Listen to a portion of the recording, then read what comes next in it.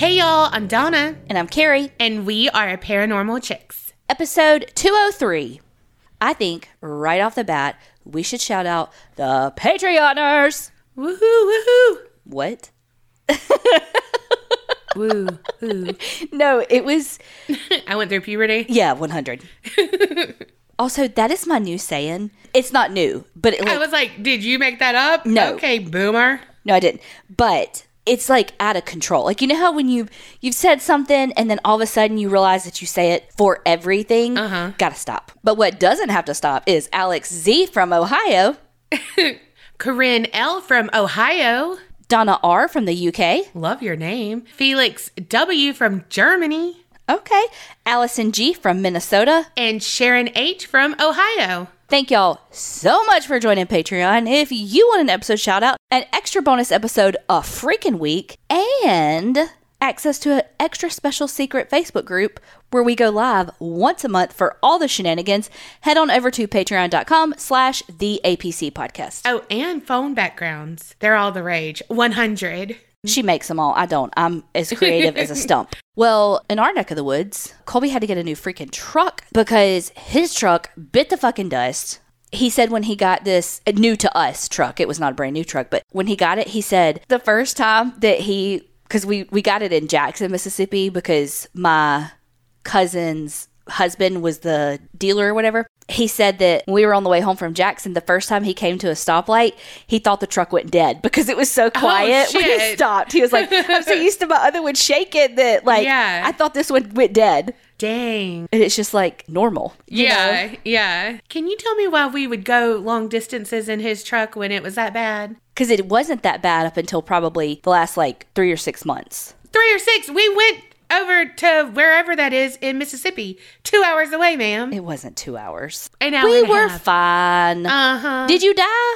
No. Oh, and by the by, he got a Toyota Tundra, just because I would be like, well, what'd he get if I was listening to that? Yeah. I'd be like, tell me. So now we both have Toyotas. He said we're both going to be in Yodas.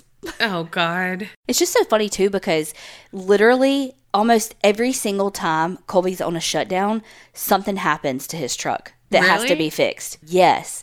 And guess what he's on? A shutdown when it was really bad. Like, no more, can't put it off anymore. Like, yeah, it's time. Simba.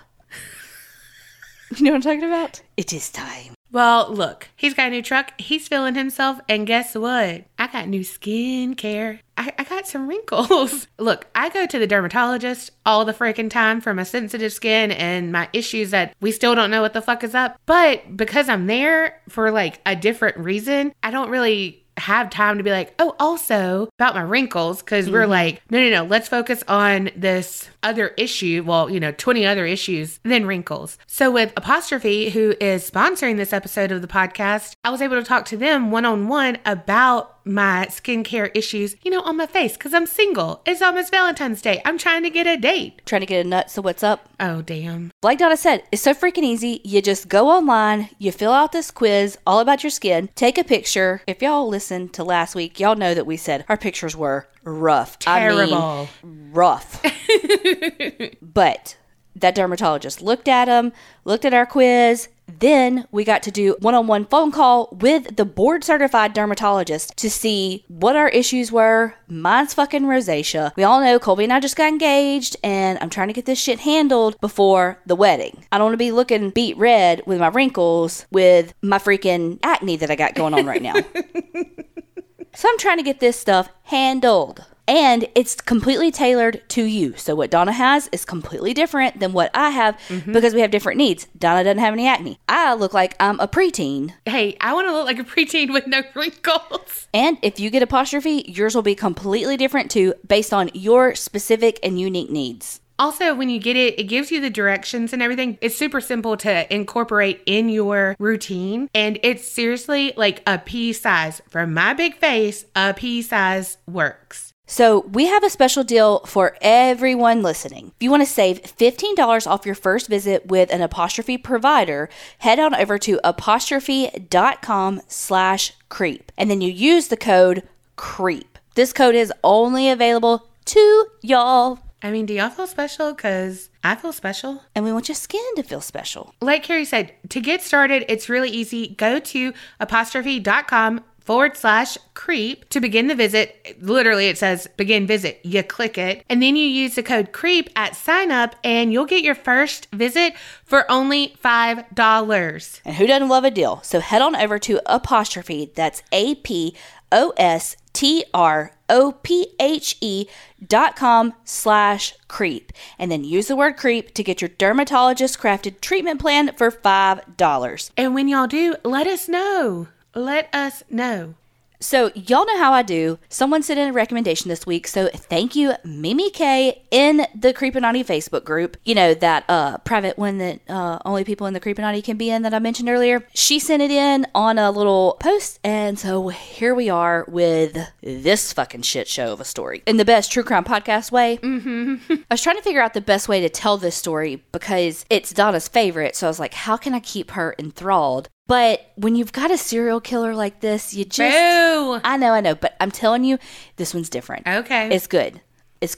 I mean, and again, in the worst possible fucking way. So I'm just going to start from the beginning because already, spoiler alert, I said it was a serial killer. So let's start with their childhood. So we're talking about Jesse Pomeroy. So Jesse Pomeroy was born November 29th, 1858. Oh, shit. So I know, I was like, oh, Donna's going to hate this story. A serial killer. And it's like an older story. I like old stories. Sometimes you don't. Sometimes I feel like you don't know me at all. Okay, so he was born to Thomas and Ann Pomeroy. And he had a fucking rough childhood, as do most serial killers. He got bullied a lot at school because he had an older brother named Charles. And it said that his older brother, even though he went to the same school, didn't really stick up for him much. But, okay, so there was only like one article I found that said that they think that Jesse had a developmental disability. I don't really think that's accurate just based on like the story and all. And I think that just kind of perpetuates this fear of people with disabilities around kids. But what Jesse did have were some physical characteristics that were outside of the norm, and that's what caused him to get bullied. Jesse was born with a cleft palate. A lot of stuff calls it a hair lip in this, but I don't know if that's... I don't know. I don't think that that's whatever. PC. Yeah, but the pictures that I saw of him, like I didn't notice that about his picture, you know? Mm-hmm. Like, when I was looking at his picture, I literally forgot that detail because I didn't see it. But nothing else, like, nothing said that he had surgery on it, so I don't know how noticeable it was. Right. Because there's definitely different degrees of them. For sure. In addition to the cleft palate, it said that he had, like, an abnormally large head and ears. You feeling attacked over there, Donna? I wish I could see her face. Her face was like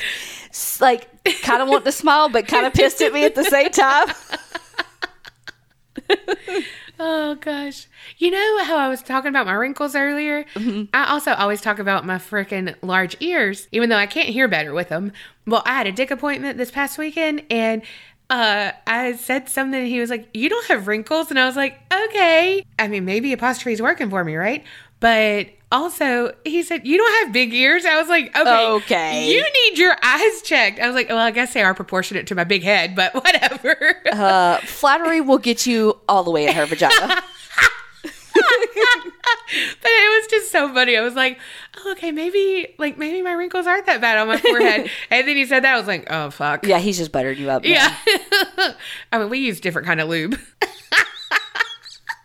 Back to the story. I literally have no words for that. That was good. That was really good. I literally had no words.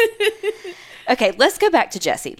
Jesse was also tall and thin for his age. So tall, thin, with an abnormally large head. Also, he had this white eye. Like a completely white eye? So some stuff calls it like a marble eye, like it had like kind of looked marbly. So his mom says that it's from a smallpox vaccine, like it's a side effect. But other stuff said it was from a virus that he had when he was a kid. And so it was like basically like a really big cataract on that eye. Oh, bless it. So they lived in the Boston area, like South Boston, in kind of a lower income area. But his dad worked like at a shipyard, and he was a bit... A shipyard. Exactly. That, which is a beer up there.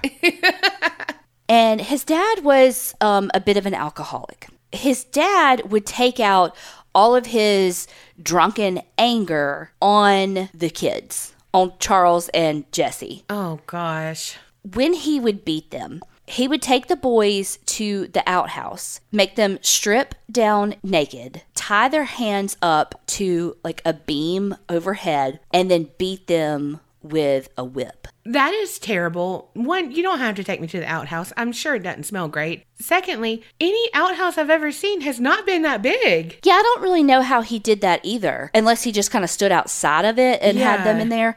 But what you'll see happen is that the same beatings that Jesse endured ended up, he like carried those over to his victims. Because what happened was he started equating the beatings with like sexual arousal. Mm-hmm. I think it's interesting because we've seen in the past with sexual sadists and all, let me pretend like I know what I'm talking about, but where they will attach discipline, air quotes around discipline, like corporal punishment with sexual gratification. And then when they go to take it out on their abusers, that's how they get their sexual satisfaction. Mm-hmm. But I think it's really interesting that for him, one, he was stripped naked. So, of course, that brings about, one, more humiliation to him as a child. But two, it does put like a sexual component in there for him.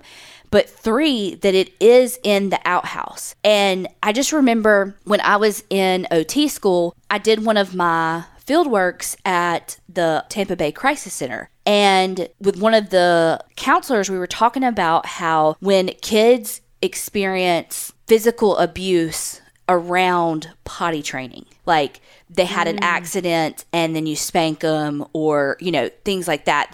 They're playing with their stool and you spank them, you know, if it's like stuff like that happens. I'm sorry. I thought you meant a step stool to get on the toilet, and then I learned, like, while I was thinking about that, no, you mean their stool. Right. Their excretion. Ugh. Go ahead. But some of that happens. I'm not trying to kink shame, but that's why sometimes why you'll see people have kinks for like scat play, water sports, aka golden showers, you know, all of that. Like it becomes sexualized because it involves their genitalia.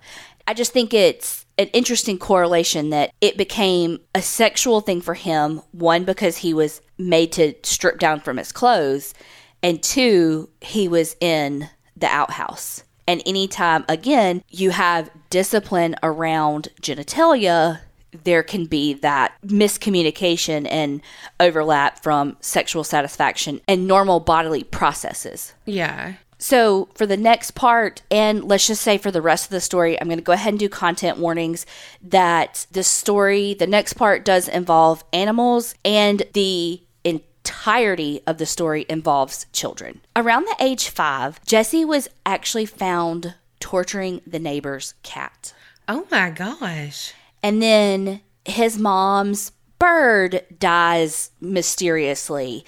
And then the neighbor's cat dies. And by the age of 10, even though Jesse's mom does not believe and says that, like, it's not Jesse doing this, even though, again, he's literally been caught torturing the neighbor's cat. And she's like, no, it's not him. Ma'am, yes, it is. So even though she's a staunch believer that it is not him, the family stops getting pets. Wow. Eventually, Jesse moved on from animals to humans. Around Christmas Day of 1871, there were 2 men next to this creek in South Boston, and there was this little cabin, and they heard this like whimpering cry, and they thought like some sort of animal that's hurt, like let's go see what it is. And when they get closer to the cries, they realize that no, this is not an animal, this is a human. And when they get there, walk into the building, and this cabin's like, they describe it almost like the size of an outhouse. When they get in, they see a 4-year-old. Oh my gosh. His name was Billy Payne, and he was, I'm sorry y'all, this is a lot, but he was hanging by his wrists from a rope on the beam, exactly the way Jesse was beaten by his own father. Mm-hmm. He was barely conscious and half naked. He was starting to turn blue in the lips and all because he was so cold. Because remember, it's Christmas in Boston. Yeah. His hands are purple from the blood draining from his hands. And he had been beaten. They said that he was covered in welts, like all over his back. Billy couldn't really tell police what happened to him. One, he's fucking 4. And 2, he was basically beaten unconscious. Yeah. So keep in mind, too, that at this point, Jesse is 12 years old. Oh, my gosh. I really feel like I have heard his name before. The last name Pomeroy isn't uncommon, I feel like. Yeah. So in February of 1872, Jesse strikes again. What Jesse would do is he would lure the victims with promises of all kinds of things, like candy, toys, anything, because he's a kid luring kids. Yeah, there's not that stranger danger really with him because he's another kid. And especially in 1870. Right. Nobody even knew what a serial killer was, much less a fucking 12-year-old. Mm-hmm. So in February of 1872, Tracy Hayden was lured by Jesse because he said that they were going to see soldiers. That would get me too. You do love a man in uniform. I do. Dog tags, everything. Mm-hmm. As soon as they got to a secluded area, Jesse did the same thing that he had previously done to Billy. He had beaten Tracy Hayden so much that his eyes were black and blue. Oh. He had broken his nose and even knocked out Tracy's front teeth. That's got to be a hard hit. Yes. Tracy was stripped of his clothes, just like Billy, and had been beaten with a switch that left like really deep welts. But Tracy was able to tell police a little bit. But here's the thing. He was terrified because whoever had done this to him, aka Jesse, threatened to cut his penis off if he told. Oh my gosh. So he had already been abused significantly. So Tracy did tell police that the person who did this to him had brown hair. I just think it's so interesting that with all these victims that he has that remain alive, none of them can identify some of these like clear physical traits of his. Then a couple of months later, Jesse attacks again. This time, Jesse takes 8-year-old Robert Meyer and promises him that he was going to take him to the circus. Instead, he takes him to a secluded spot and again does the exact same thing. But this time, Jesse told Robert to repeat, I think it was the Lord's Prayer, with some cuss words in it. And the kid was like, well, I'm not going to do that. And that was just like part of what he wanted him to do, like repeat the Lord's Prayer and change some of the words to cuss words. Yeah. Again, it's 1870. Yeah. What in the Mad Libs is going on here? Well, the kid was like, I'm not going to do that. Like, I'm not, I refuse to do it. Mm-hmm. But this time, as Jesse was beating Robert, he was masturbating like to completion this time. Gosh. He did let Robert go. However, he threatened to kill him if he told anybody. So at this point, there have been 3 young boys that have been attacked in the area. And so parents are in a fucking uproar. They're like, something has to be done. You have to figure out what's going on, all the things. And you're starting to get like vigilante types happening. They have nothing to go on though. Well, and for some reason, the description got changed from someone with brown hair. They had a devilish appearance and red hair with a wispy red beard. What? You know how we've done stories, or I know I have done stories in the past when it was like in this time frame or maybe even a little bit sooner, where they would give descriptions of an assailant that weren't necessarily right. Like it would be like a rumor like this that got started, where it would be like a stereotypical description of someone from another country or whatever. Mm. And so the story that I did before, I think they described them, again, the stereotypical, and it's terrible, but like as like a Jewish person. Yes, yeah. Remember that? Yeah. And I think with this, it's almost like they're describing like a classic Irish person, like wispy red hair and the beard and all that. And I'm wondering if that had something to do with, in the area, was it more like... It was high Irish. I think so too, but I'm like, or was it maybe a more like, I'm making this part up, like an Italian part of town, and they were like, oh, it was definitely the Irish guy. You know what I mean? So like, was that description more because of some racial diversity issues happening in Boston right then? You know what I'm talking about? Yeah. I know I described that really terribly, but you understand what I'm saying, right? I got it. So then in July of 1872, there was another 7-year-old boy that Jesse took to the same outhouse on this Powderhorn Hill, which is where he did most of his attacks. So he had promised this boy that he would give him 2 bits for helping him run errands. And then same thing, stripped, beaten, bound, then the same thing, threatening to kill him if he told. So now we've still got the vigilantes going, and at this point, they've offered up a $500 reward. Fuck. Which I looked it up, and I think it was like $10,000 in current money. Dang. So vigilantes are like patrolling the streets trying to figure out who this is. And they, like you said a second ago, literally have no fucking clue. Like, they're looking for the wrong person if they're basing it on the description in which they've been given. So after this last attack, Jesse's mom, Ruth Ann, I know I said Ann earlier, and I think that's what she goes by, but some stuff's just said Ruth. But anyway, she and the dad got a divorce. One podcast I listened to said that she had seen the father like beating Jesse and Charles, and that's why she was like, get the fuck out. Some stuff said that he had died, and they weren't sure whether or not he died before or after the divorce. Or if she just said he had died so that it's not 1870 something and she's divorced with 2 kids. Right. So who knows if he was really dead. Either way, they moved to a less expensive part of town because they were in like a little bit of like a middle class area, and then they moved like more South Boston. Not that I really understand all of that geography is what I almost said. Geography. But that's just what they say on the articles I had read. So now it's just her and the kids. Also, a couple of things said that they think that she actually moved them because she suspected him of the attacks. I was about to say, And she is one of his biggest supporters throughout everything. So it's possible, but it's, I feel like, a little more likely that she couldn't afford where she was living because now it was just her. Yeah. But also, I feel like she would have known that he beat the kids at some point.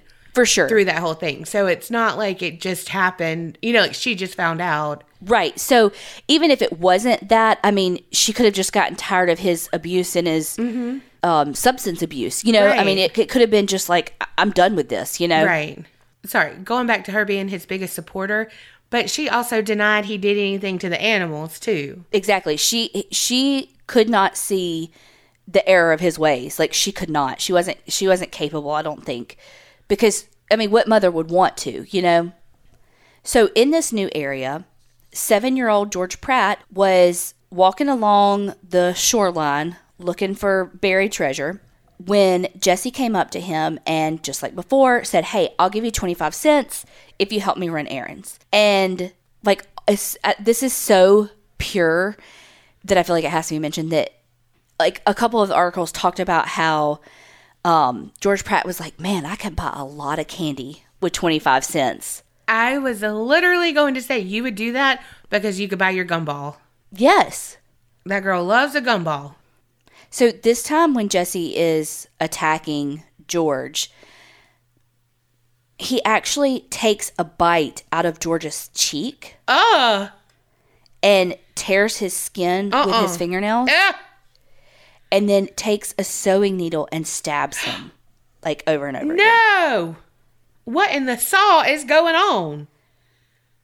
Well, then he tries to take the needle and pry George's eyelids open. Okay. But George rolled over and stopped it, and then he bit a hunk out of George's butt. Oh, my gosh. I mean, this is like serious torture, even coming from an adult. Yes. He is 12. Uh-uh.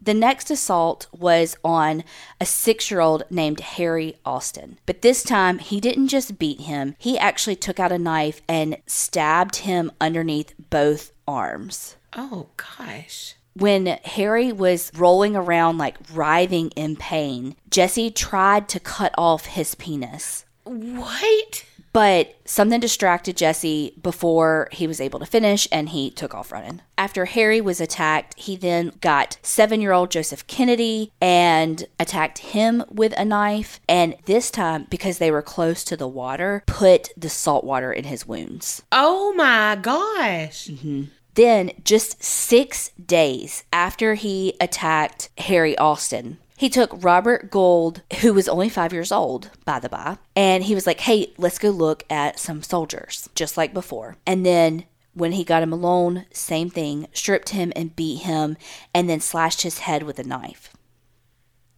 He was just about to cut Robert's throat when a railroad worker... Okay. When a railroad worker came up and... like caught them, basically, like not caught him, but I guess disturbed him, I guess I should say. So the railroad worker walked up, disturbed him, and Robert was the first one that was able to actually describe Jesse.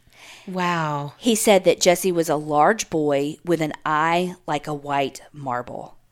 Like, I understand, like, if someone didn't see that his ears were big, his head was large, whatever, but that eye? I know. Well, Robert and Joseph Kennedy were like, hey, if we see him, we'll know it. So the police actually took Joseph Kennedy with them to the schools to like look to see, hey, do you recognize this kid? Well, when they went into Jesse's classroom, old boy like put his head down. Uh-huh. And nobody was like, hold your fucking head up. Oh my God. So he was like, literally went into the classroom with Jesse and did not know that was him. Wow. Because based on Robert's description, they knew that it was a kid. Yeah. Which is like, holy fucking shit of a revelation that this is a child. Right. So, okay, after school that day, fucking Jesse thought that he was like, I got away with this. I'm going to go check in at the police station and see if they know anything. Sir? Yeah. Sir. So, I know. So, he did. After school, went up to the police station. And when he went, Joseph Kennedy just happened to still be outside of the police station. Oh, shit. And was like, hey, there he is. Yeah. So, Jesse takes off fucking running. The cops catch him. Because he's a kid. Exactly. So, they bring him back. They start questioning. And he's like, I don't know what you're talking about. So, they lock him up in a cell for a while. And at like midnight that night. So, I'm picturing like 3 o'clock, you know, after school. Right. And they interrogate him, like I said, like an hour or so. And so then they just lock him in a cell, let him kind of sit on it for a little while. It's 1872. There are no rules. Right. And so at about midnight, they bring him back out, start questioning him again. And they're like, we gonna call your mama. And he's like, okay. Again, he's a kid. Yeah. But they also threatened him with, you're going to be in jail for 100 years. Yeah. He confessed to everything. Long story short, they ended up sending him to reform school.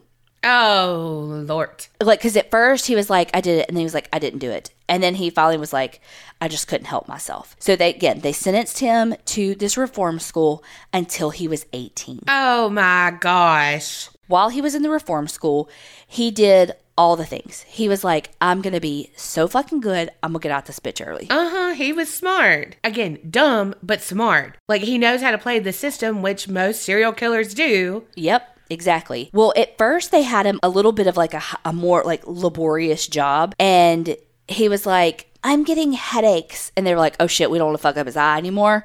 So they took him off of that and made him a hall monitor.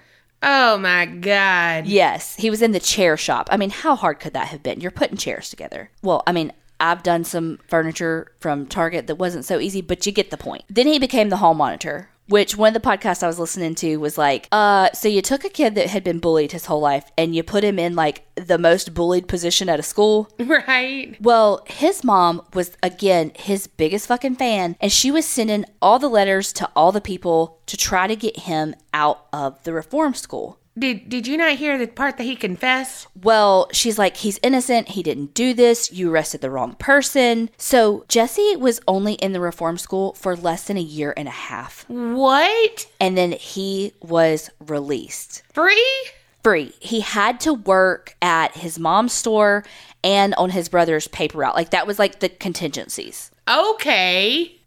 But before you get too mad at Jesse, we've got Care of back again this week. Back again. Check it to wreck it. Okay, let's just go. Party on, party people.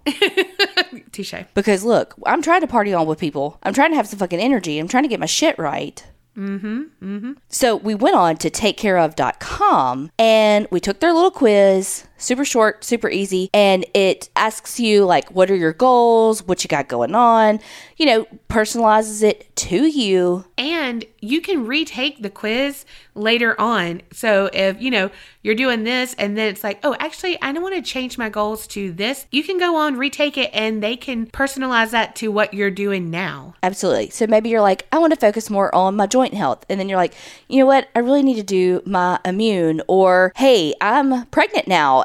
Whatever, you know, you can retake the quiz and change your vitamin routine up. One of the things I love the most is, okay, so it comes in like this cardboard box. It's like a cylinder kind of thing. And you just take out your little vitamin pack every single day. And it's got, hi, Carrie. It's got your name on it. Or, well, you know, insert your name. Hi, blah, blah, blah. And it'll have like a little quote of the day. And you just rip those things open and take it. Yes. You know, I think you're low-key a Leo because you do love personalized stuff. I like the extra step. Me too. If a company takes the extra step to like make me feel special or let me know that they care of their product. Oh, see what I did there poorly? Shit. Anyway, I'm like, I'm fucking in this to win it. For sure. And then once that month is up, they just ship you next month. Right. That means subscription based and it ships straight to your house. You don't have to go anywhere, pick anything up. It comes to you after you take that quiz. And I can't reiterate it enough. It takes the guesswork out of getting your vitamins. Absolutely. And the little personalized packs we were telling you about,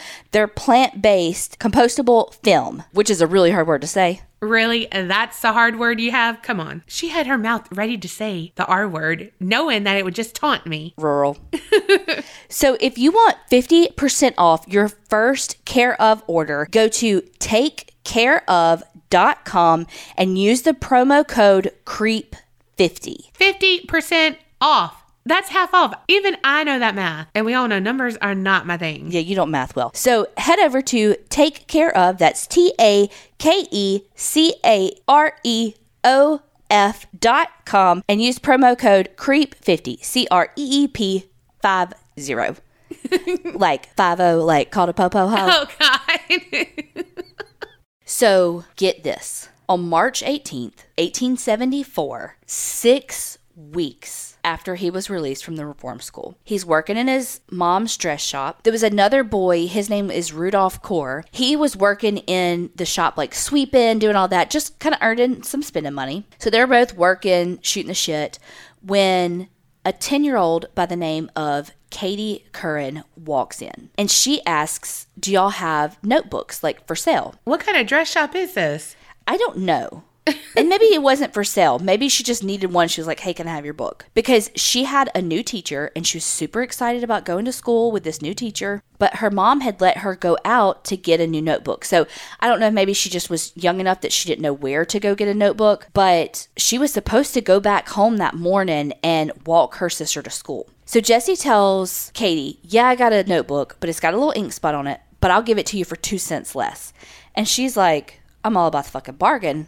I'll take it. So Jesse tells Rudolph, hey, go to the butcher, get some scraps to feed the cats. Here's some change. So Rudolph leaves. Jesse tells Katie, hey, it's in the bookstore downstairs.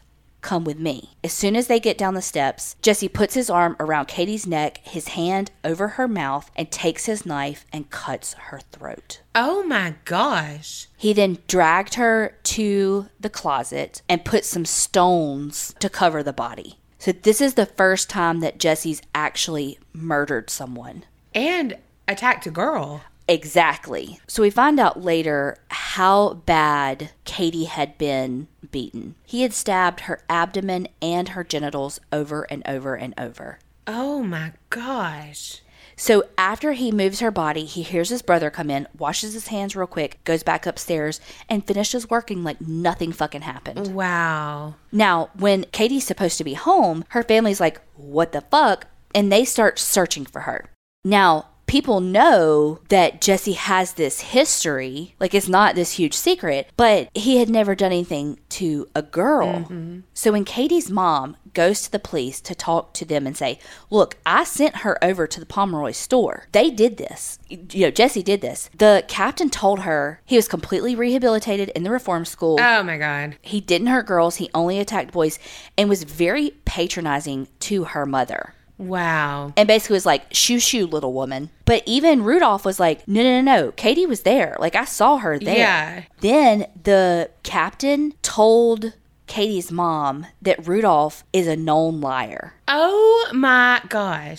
But I'll send detectives over to the shop to look around. Don't worry. So the detective goes to the shop, but doesn't see anything because he has her body hidden so well. Also, what kind of check around is this? I mean, I really think he just, like, popped his head down in the basement because, like, I mean, really, he got all that blood up? Yeah, right. Exactly. So weeks had passed, and people thought that Katie's dad had just sent her off to a school without telling anybody. What the fuck? They Yeah. can believe that, but they can't believe that Jesse had anything to do with it. Also, did no one smell this body? Precisely. Probably his mom, and she said, a new deodorant. Ugh. Also, sorry, I'm just going back to this because, yeah, he is older now and whatever, but he is luring kids. It's not that he's this mastermind serial killer. He's luring kids. So for him to have like hid the body so well, had all of this, he's not that smart. He literally went to the police thinking he was going to get one over on him. I just don't think however, like, I feel like the closet's not that big. You know what I mean? Yeah.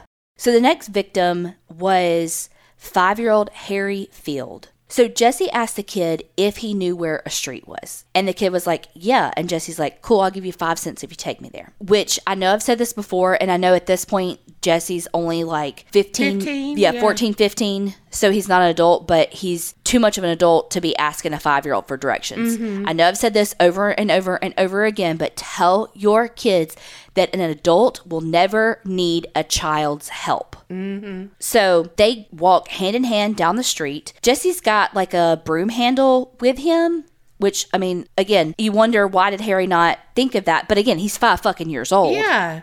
Well, and they say, like, walk tall, carry a big stick. That could have been to, like, fight off a random dog that's attacking. So all of a sudden, when Harry asks for the nickel, Jesse, like, throws him into a doorway and, like, is like, keep your mouth shut. And they start walking through the streets so that Jesse can find a good spot to do what he does. Uh-huh. Well, all of a sudden, 2 boys that are about Jesse's age round the corner, and they knew each other. They have some words and an argument breaks out, and Harry like rips his hand from Jesse's and takes the fuck off, runs all the way home, doesn't stop until he is in his mama's arms. Oh, bless him. Basically, this happenstance of an encounter saved Harry's life. Yes. So then in April of 1874, the Millen family moved across the street from Katie Curran's family. The Millens had a 4-year-old named Horace. That's one of those names you can never see a baby having, like a kid having that name. Old man? Sure. Horace's mom gave him permission, gave him a little money, and sent him to go to the bakery to pick up whatever. Well, on the way, unfortunately, Horace ran into Jesse. And Jesse was like, hey, I'll go with you. So Horace goes, buys a little cake. I don't know if that's what his mom sent him for, or he actually just bought himself a cake. Because also, a 4-year-old just going off to the bakery by himself. I don't don't trust anyone but me with my bakery items, okay? Okay, but that would be like me sending Allie down the street to go buy me something. I know. Allie being my niece. I mean, she just said a spaghetto instead of mosquito. Like, I ain't sending her to the fucking bakery for me. Mm-hmm. I ain't letting you spend my money when I want a snickerdoodle and you didn't get me a snickerdoodle. Yeah, they literally probably sent him for a loaf of bread and he got a cake to share with this older boy because he's 4. Yeah. A couple of people saw them walking. I was going to say, when they see Jesse with a young kid, can they sound the fucking alarm? I know. Well, Jesse took Horace off like this really remote railroad track surrounded by like marshy, swampy land, right? Long story short, they saw a couple of people. There were some hunters in the area. They saw a kid like digging for clams. But again, long story short, when they got to the area where Jesse wanted to be, he took out the same pocket knife that he had used to kill Katie and sliced Horace's throat. Oh my gosh. Well, at first, Horace didn't die. So he started stabbing him over and over and over. Oh my God, bless that little baby's heart. Well, Horace fucking fought back. Horace is fucking Hercules. Yes. Well, eventually, after fighting back, Jesse ended up cutting his windpipe. Oh, good. Then he continued to stab the body, focusing most of his rage on the genital area. Oh, fuck. He had no less than 18 stab wounds. Oh my gosh. The attack on Horace happened early afternoon. After about 4 p.m., that's when some kids found Horace's body. Oh gosh, bless their hearts. The kids thought he was a rag doll.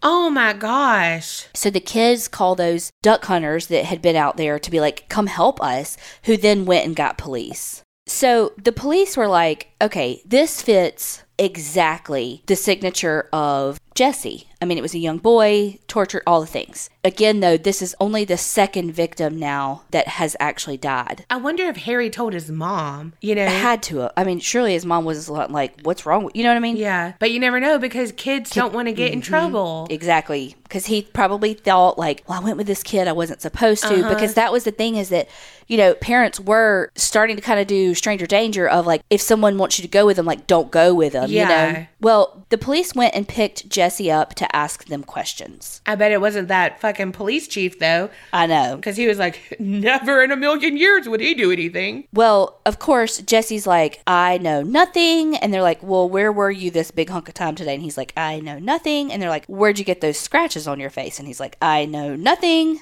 They saw that Jesse had like the marsh grass in his shoes, had mud all over him, and on the front of his shirt was like a reddish brown stain. So they're like, how you got that scratch? And he's like, shaving. Okay. And then they asked him if he owned a knife, and he's like, yeah. So they go to the house to find it, and it's got dirt and dried blood on it. Of course. Because he's a kid and he done clean things. They found some shoe prints at the scene that they took like casts of, and they said that those matched Jesse's shoes. So long story short, he went to trial, and after he was arrested, his mom basically lost everything. Like, everybody was like so anti them that she had to shut down her store. Well, when she shut her store down... Oh, shit, Katie. Yes. The new tenants come in to like remodel everything, and that's when they find Katie's body. Bless it. Oh, bless it. They tried to do some, like, an insane type thing. Like, does he actually have some sort of insanity, or is he criminally insane? Which we know are different, blah, blah, blah, blah.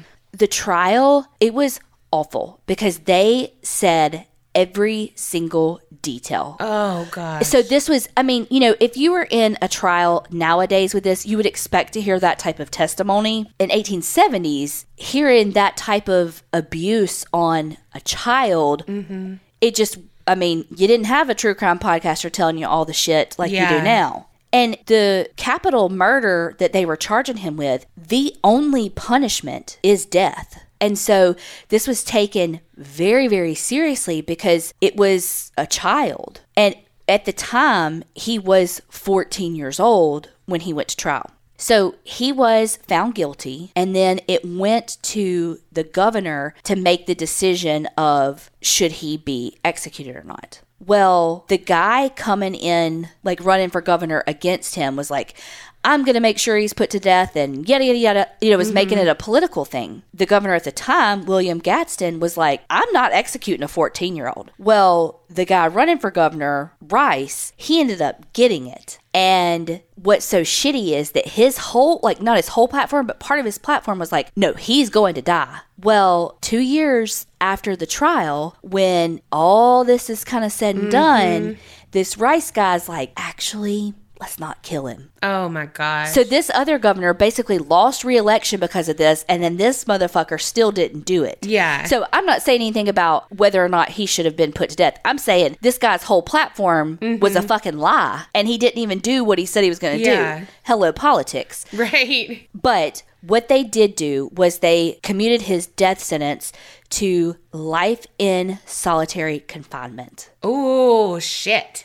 So while he was in solitary confinement, he learned like 4 languages, did some shit on the stock market, tried to... What? Yes. Tried to escape a couple of times, like rerouted some gas to his cell to like make it explode, but it ended up like blowing up with him in there. And some people say it was an attempt to take his own life, but no, like I think he just fucked up. Yeah. He was like for 3 years trying to Shawshank his way out of there, but eventually after 41 years in solitary confinement in 1971, he was allowed to go to this general population. I don't know why I said this general population, like I it was have no idea. Never heard of. But like while he was there, he would always introduce himself like, I'm Jesse Pomeroy, because he wanted people to know he was famous or infamous at least, and especially in his mind. And it was like, as like the younger prisoners came in, they didn't know who he was, and he was like, meh, sad, they don't know who I am. Yeah.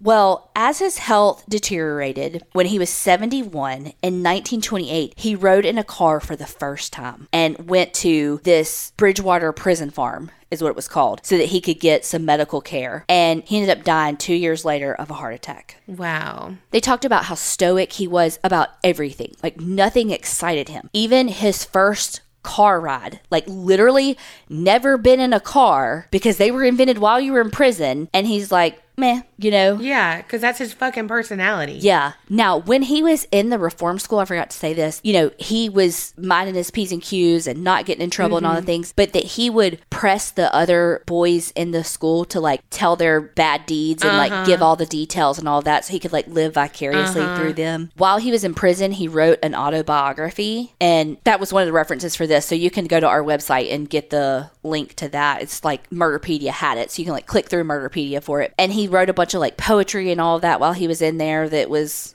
like published, and I know. But a 12-year-old doing stuff that an adult doing would fucking shock the shit out of you. Yeah. And this is a 12-year-old. And it's just so interesting that his attacks were so similar to how he was beaten as a child. Oh, I hate him. What if he killed his dad? There's nothing ever to even... That could happen. That's why the mom's like covered up for him too. Yeah, because he protected her or something, you know, protected him and his brother. I don't know. But I'm just thinking like, what if he did that, you know? I mean, his escalation and then the age ranges. Right. Some of them were so young. So young. Also, like, I'm so glad they didn't find him criminally insane, because I would be like, no, that time that he was in the reform school shows that he can control himself and all of that. So he's not criminally insane. Oh, he 100% knows what's right and wrong. Oh, God. Because again, he is a manipulator, because of how you always say, like, they got out early on good behavior. And it's like, well, yeah, they want to. So they're not going to be terrible people. And again, you're giving them structure.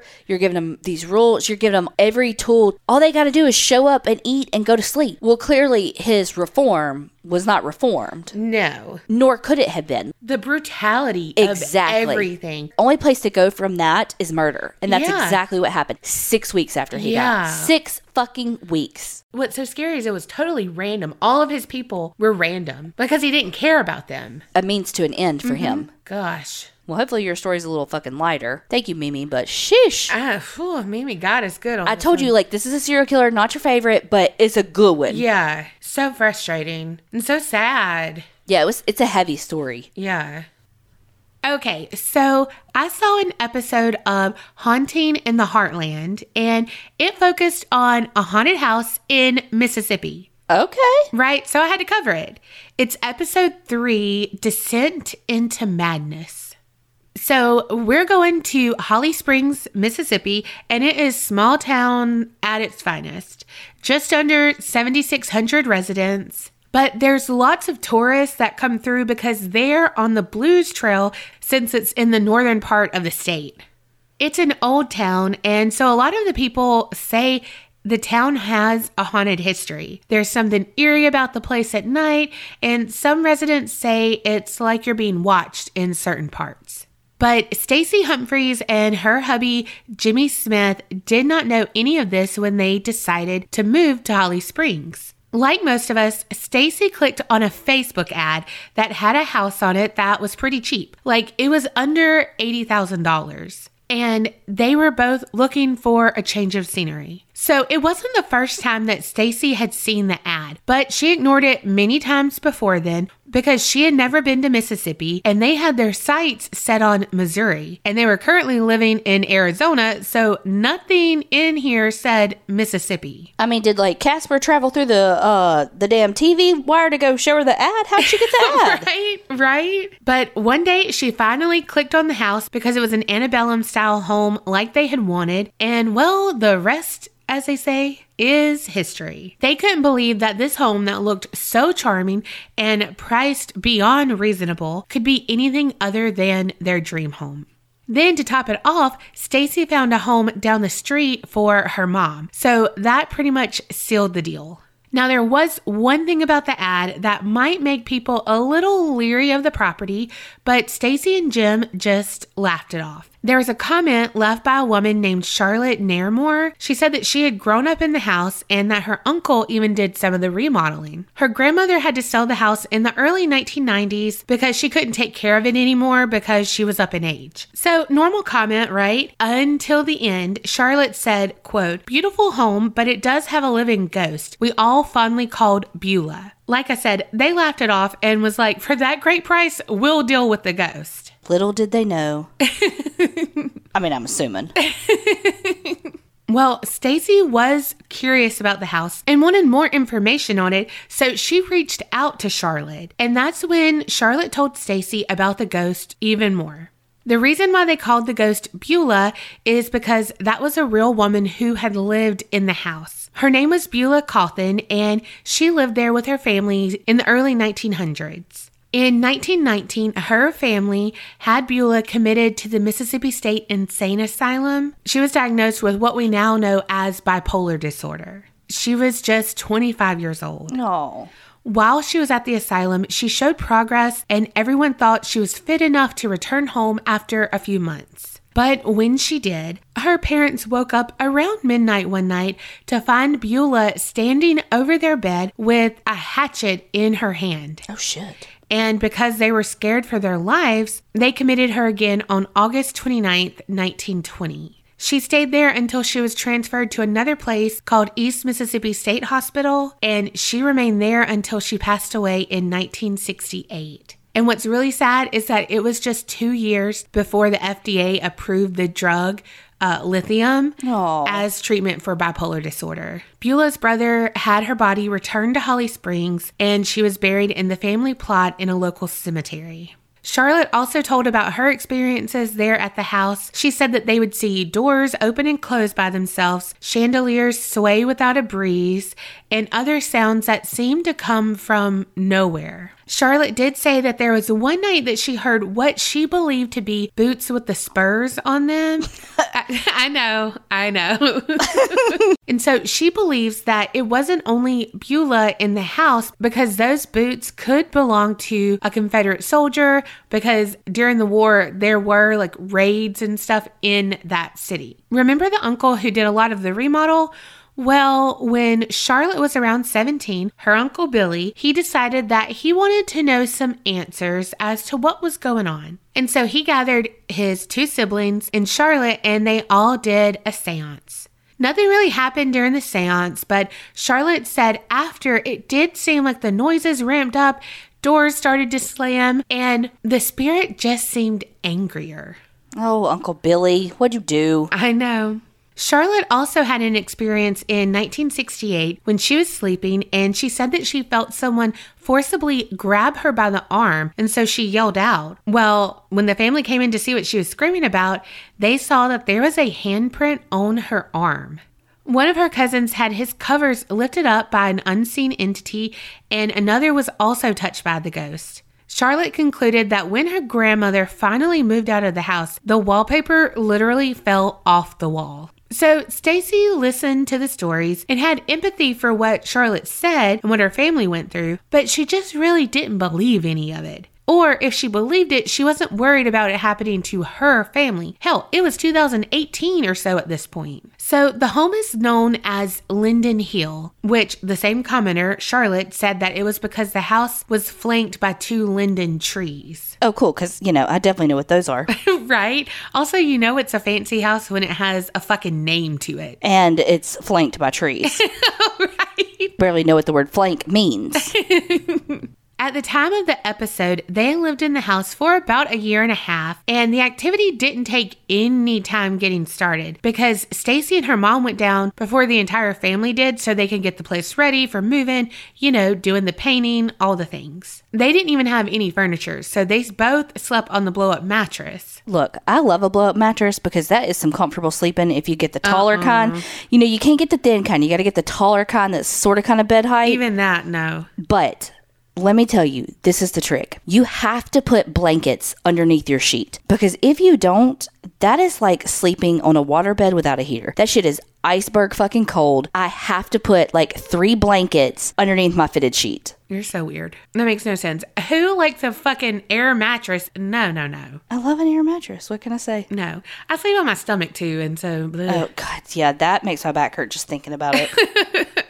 Well, apparently they didn't mind sleeping on the mattress. Maybe they had Carrie's trick, maybe not. But Stacy's mom was woken up in the middle of the night to what sounded like multiple men banging around in the back of the house. A group of men walking, just like making noise. But also, she didn't get up to check or anything. She didn't, wake Stacy up or anything like that. So I feel like it just stopped. And so she was like, that was weird. I'm going back to bed. Then Stacy was made a believer the second night they spent in their home because around 2:30 a.m., she woke up to the sound of a soft moan or cry. And she was like, wait, is that a woman? Or maybe that's just a raccoon. But she didn't know which one was scarier. So she was like, just go to bed. But she later heard what she described as 2 wrought iron chairs being dragged on the tile floor, and she smelled something like castor oil. So she told one of her daughters, and they told her to use sage and bless the house, which she did. So she doesn't believe, but she believes just enough to bless her house with sage. Yes. I feel like she's you. I could see that. Yeah, because you're like, okay. And then 2 things kind of happen, and you're like... maybe. Yeah, it wouldn't hurt, right? Well, before Stacy and her mom left for the airport, Stacy wrote a note to Beulah, and she just let her know that she was leaving for a bit, but would be back with her family. And she said she did this out of respect, and also she was so scared that Beulah would wreck the house and ruin all the work that they had just done. Well, it wasn't wrecked, but they did come home to find all of the pictures that were hanging that had Jimmy in them with her on her wedding day were crooked. And from that time on, strange things just happened. They didn't automatically go to paranormal causes because they tried to reason things away. Like when the TV came on by itself, they ruled that as a remote control malfunctioning or something. When the lights started to turn on by themselves at random times, they got an electrician to check the wiring, and nothing was wrong with it. At one point, Jimmy yelled out, and he just was yelling to the nothingness. And he was like, if you want the lights on, you could pay the damn electric bill. And after that, they never just flicked all the way back on. They would flicker sometimes, but not just turn on. The ghost was like, yeah, you're right. My bad. Oh my God. Could you imagine? That would be me. I was like, oh, I don't want bills. Never mind. But But the weird things continued to happen. Like the TV again would come on by itself. Another incident was when Jimmy and Stacy were talking and the deadbolt just unlocked itself and the door opened. Stacy was like, look, you can shake this door, you can do whatever you want, but it's not just going to open. And that was something that they had no explanation for.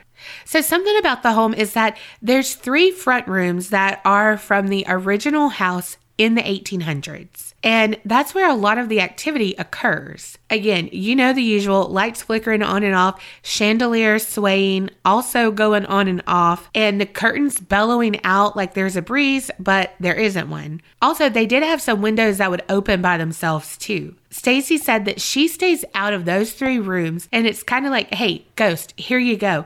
These belong to you.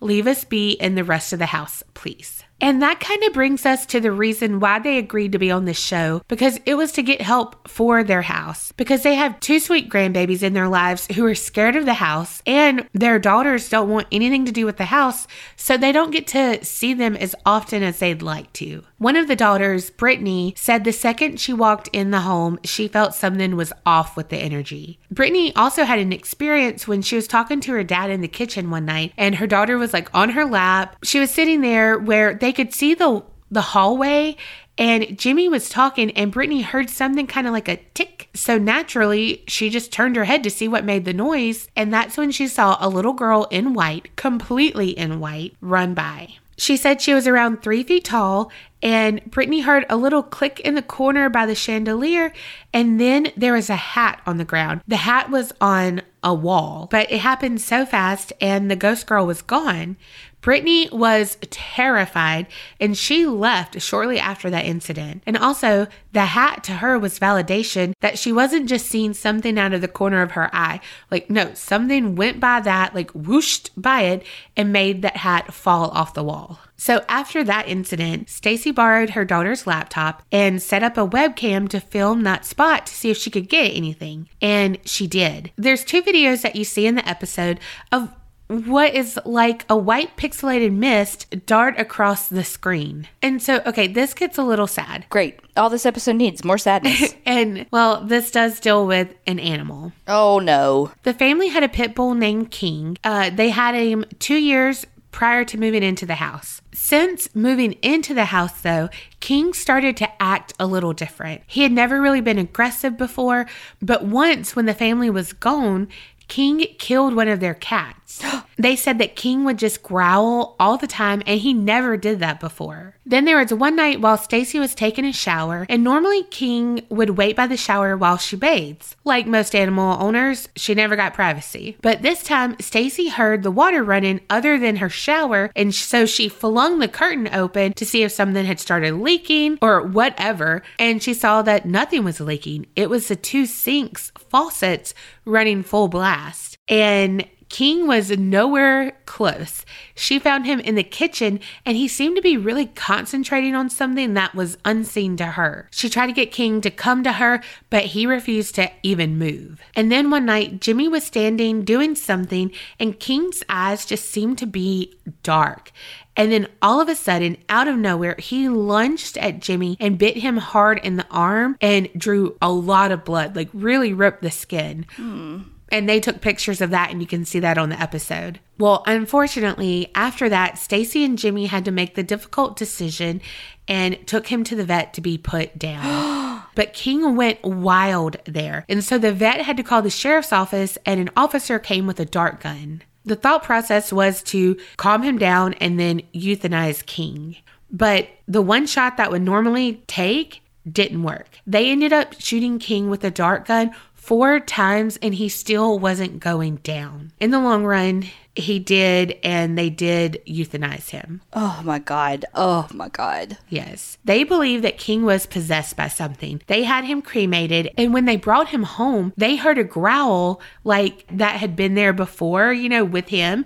And so they were like, that was something that was inside King. It wasn't King. That's part of their story, so I wanted to include it. I wish you hadn't. I know.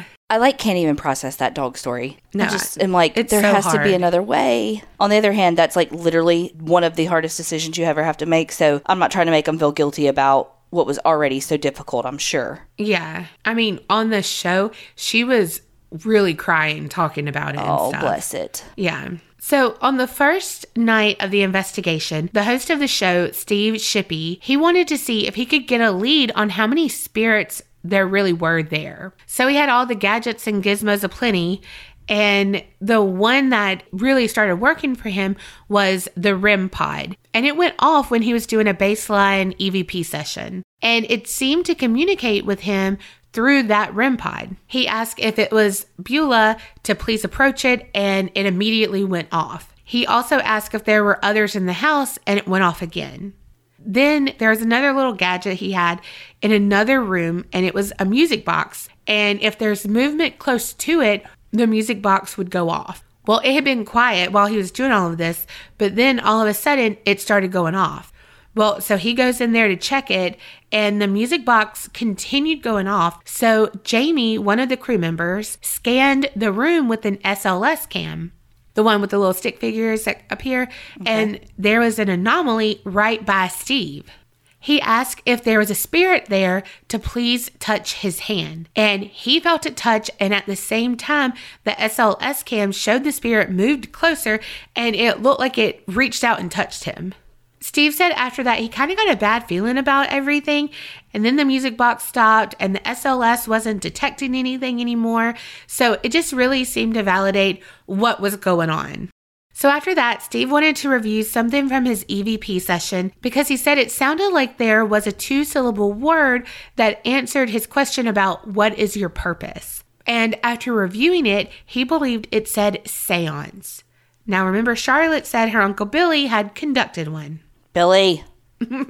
So the next day, Steve went and met with Charlotte, actually, and she told him that it was common knowledge that the house was haunted when they were growing up. Like, you know, neighborhood kids, everyone knew, oh yeah, Beulah's, like, that's her house. And she also said that people had purchased the house before Stacy and Jimmy, but they usually only lasted no more than a couple of days, or some had lasted a few weeks before they sold the property again because it was so active. Steve asked her, like, do you think there's multiple spirits in the house? You know, she told him about the seance and everything. And she was like, you know, this town has really seen tragedy. There was a yellow fever outbreak in 1878 that sadly claimed so many lives. So Steve went to meet with a local historian named Philip Knick, I think is how you say his last name. And he said out of 3,500 residents, about 1,500 of them left Holly Springs in just a matter of like 5 days when the outbreak happened. And the people who stayed were the people who were close to the poverty line, you know, didn't have the means to travel or anything like that. And for about 3 months, they really suffered. Entire families were wiped out due to the virus. He also described how the virus wrecked their bodies. He's quoted by saying, at this point, the yellow fever virus is attacking your inside organs, including your liver and kidneys. You'd be hemorrhaging blood and bile from every orifice of your body. Death would come very quickly, but very horribly. He went on to say that every family who was left there in Holly Springs experienced this in some way. He said that because of the number of deaths and stuff, there were not enough hearses to deliver them to the cemetery, so bodies were just laid on the courthouse lawn and left to rot. Jeez. By the end of the epidemic, Holly Springs had lost 10% of their population. So how does this really play into the house? It's directly behind the Yellow Fever Museum, and the historian said back then, the family living in that house would have been very affected by the yellow fever due to the location. As in they would have gotten yellow fever or just like emotionally affected? Like they would have had yellow fever in that house. Gotcha. Also, if there were spirits from the yellow fever epidemic, think about how that affected Beulah. A psychiatrist Steve talked to believes that Beulah had bipolar 1, and according to her, it is way harder to treat than bipolar 2, and there's lots of paranoia. The person is very hyperverbal. They deal with insomnia. And so if Beulah saw the spirits, it would only worsen the symptoms she already had. Also, remember how I said that Stacy wrote that letter to Beulah and she tried to show her respect? Well, her and her whole family try to be as respectful to Beulah as they can. They even visit her grave every month and leave a rose on the gravestone. Stacy said that, she often wonders if she was abused or anything just because of how she tried to kill her parents. And she said that she just thinks about how Beulah spent her whole life basically locked away from society. And it just makes her sad. And she hopes that Beulah knows that they do empathize with her situation and they hope they can bring her some peace. But Steve said that he believes the yellow fever spirits really tormented Beulah during her life, and now they're still here doing it after death. And Steve said that it might have been Beulah who made King attack Jimmy because she saw him as her father, and if she was having these delusions that made her want to attack her dad, so that could have just been residual, I don't know. So even though Beulah isn't an evil spirit, Steve believes that they should try to get all the spirits to cross over. And Stacy and Jimmy agreed. So they did another session with the REM pod and they got more answers. Stacy asked if there are any yellow fever victims there, and it beeped. And then Steve asked if Beulah was afraid, and it beeped and lit up again. So Steve and the homeowners lit sage, and Stacy went around and expressed that she would be taking back those 3 rooms. She was no longer going to let them rule the house, that none of the spirits are welcome there any longer. They need to leave. It's a place for her family now, and, just trying to take back that control. After the cleansing, they all felt a difference in the home. But Steve didn't stop there. The next day, he had Stacy and Jim, along with other Holly Springs citizens, meet up at Hillcrest Cemetery. They memorialized the yellow fever victims there with a plaque in hopes to bring peace and closure to the community and to the unclaimed souls. And I couldn't find a follow-up from Stacy and Jimmy, but just saying that they did feel a difference after the cleansing. So I hope that all of the spirits did cross over. But that is the story of the Linden Hill house, Beulah, and Stacy and Jimmy. So before we break down the good and the bad of both of our fucking stories, okay, let's talk about the good of Felix Gray. Ooh, let me talk about the good of those notes you hit. Y'all, we're trying to start this new year off right with our eyes. With our eyes. With our eyes. We're going to witter wood with you with our eyes. So we're trying to make it to where we're not so sleepy with our eyes. Not like insomnia, but it makes it hard to go to sleep. It makes it hard to pay attention. It makes all the things when you have all this fucking blue light glaring in your eyes all damn day. Y'all know Donna doing podcast shit. I'm typing notes for patients, all the things. We're looking at computers, TVs, phones all the time. We really are. Oh my gosh. Even though my phone tells me that my percentage is down, I'm still looking at it a lot. Yeah, I think that's playing with you. It's trying to make you feel better about yourself. Well, we all know from last time, Donna, love my word, that what makes Felix Gray glasses so different is they're impregnated with blue light blocking technology that is actually 15 times more effective than other blue light glasses. And because it's in the lens, it's not going to chip away and be all gross and look like you've got a orange film on your glasses. Right. It's that tint for me. I used to have some glasses back in the day when I first got my glasses in 10th grade. And now looking back on the pictures, I totally had a tint on my glasses and no one told me. You had a lot of things going on back then. And no one told me. Anyway, but if I had Felix Gray back in the day, I wouldn't have had those damn tints. What's so cool is that Donna's big watermelon head and my little pea head, you can still find a size that works just right for you. Yes, they're all inclusive of the heads. Yeah, okay, ma'am. Insert a Donna joke there. But this is how wide the frame is. Okay, this is how wide my head is. I literally pulled out the measuring tape while I was ordering these. Also, speaking of being all-inclusive, your kids, if they need something, because it is the 3 years of online school due to COVID, they're in front of the screen all the time. So if they're like, oh, I have a headache, oh, I have this, yeah, get you some Felix Gray. And if you have prescription or non-prescription, it can be, hey, I want the blue light blocker, or you're like, hey, I actually need prescription lenses that need a blue light blocker. Either way, Felix Gray is for you. So check them out. FelixGrayGlasses.com/creep. That's FelixGray glasses.com/creep. CREEP. Look, you're going to get free shipping, free returns, free exchanges. We all know if it's free, it's for me. So head on over, FelixGrayGlasses.com/creep. All I have to say is Stacy's mom is Oh, gone. Oh, I have man. been thinking that this whole fucking story because you literally said Stacy's mom at one point, and I was like, don't say it, don't say it, don't say it. I know. Well, I told Carrie, I almost had a Paula Gertrude moment because for some reason I wanted to call her Lisa Humphreys. I don't know who that is. So I had to go back and change her name. And then it had changed from Lisa to Stacy. And so it says Stacy's mom. And I was like, Donna, seriously? I don't know where Lisa came from. But yeah, she was haunting me. So my story definitely had sad parts. Oh my God, one of the fucking saddest. But nowhere near as sad as your fucking story. It just, as my dad says, shows to go ya. That like truly evil can exist, like no matter the age, no matter who you think somebody is, you know? Mm-hmm. Yeah, for sure. Jesse was so young, and his mom was like, no, he's not doing that. Yeah, he is.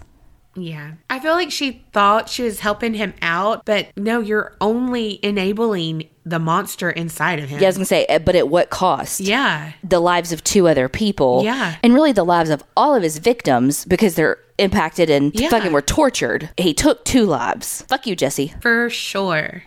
Jesse? Every time you did that, I was like, Jesse? The executive assistant at my grad school, for some reason, for like the first, I don't know, like month or 2, I don't even know how long, she thought my name was Jesse. So my 2 BFFs in grad school would always go, Jesse? Like that's what they would call me.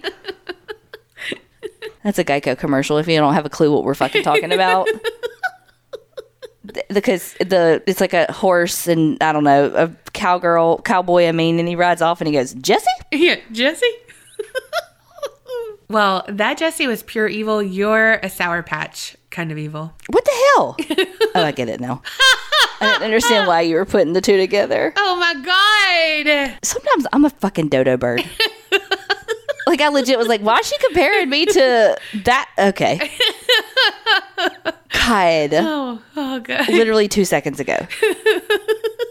I know this is like the second time that we've been like in person recording again, and I really missed it. Like, I get people who have to do it because of distance, but I'm a needy bitch and I need to be next to you. So all of your annoyances really get on my nerves.